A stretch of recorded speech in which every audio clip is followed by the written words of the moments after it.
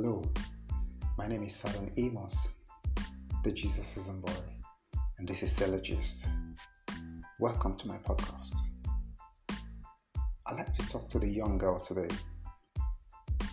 that young lady in a relationship that is falling apart, that young girl that is confused, they don't know if she's doing something wrong. They cannot explain what happens on a daily basis when she calls her boyfriend and it seems like every day it gets worse. That it looks like she's begging for happiness. It looks like she cries every day. You go to bed every night and you weep, you wail, and yet you speak certain romantic and intimacy language that your boyfriend or your supposed significant other does not seem to understand. Now I want to bring your consciousness to your place as an authority in that relationship. I want to start by saying this, that until you understand who you are as a woman, until you understand your place in the life of the man will always play around with your emotions. He will always play around with you as the preciousness that you are.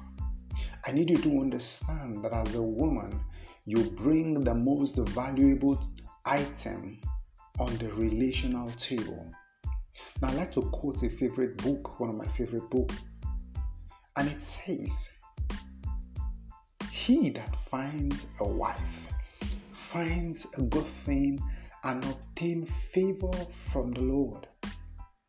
That is to say, every woman that has contributed and nurtured herself and built herself up to the point where she becomes a wife, it's a valuable item in the life of any man that finds her.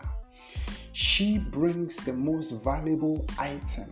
She presents the most precious item on the relational table.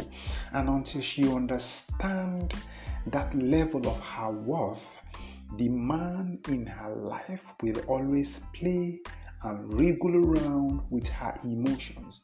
You need to come to the point where you build principles, build standards that will be a guide for your life, so that a man does not come into your life and you are battling, you're trying to understand him when he cannot understand you. You need to understand yourself first. Take yourself on a journey of discovery.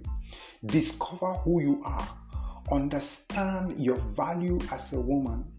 Understand what you hold, what is most important to you, and stipulate it.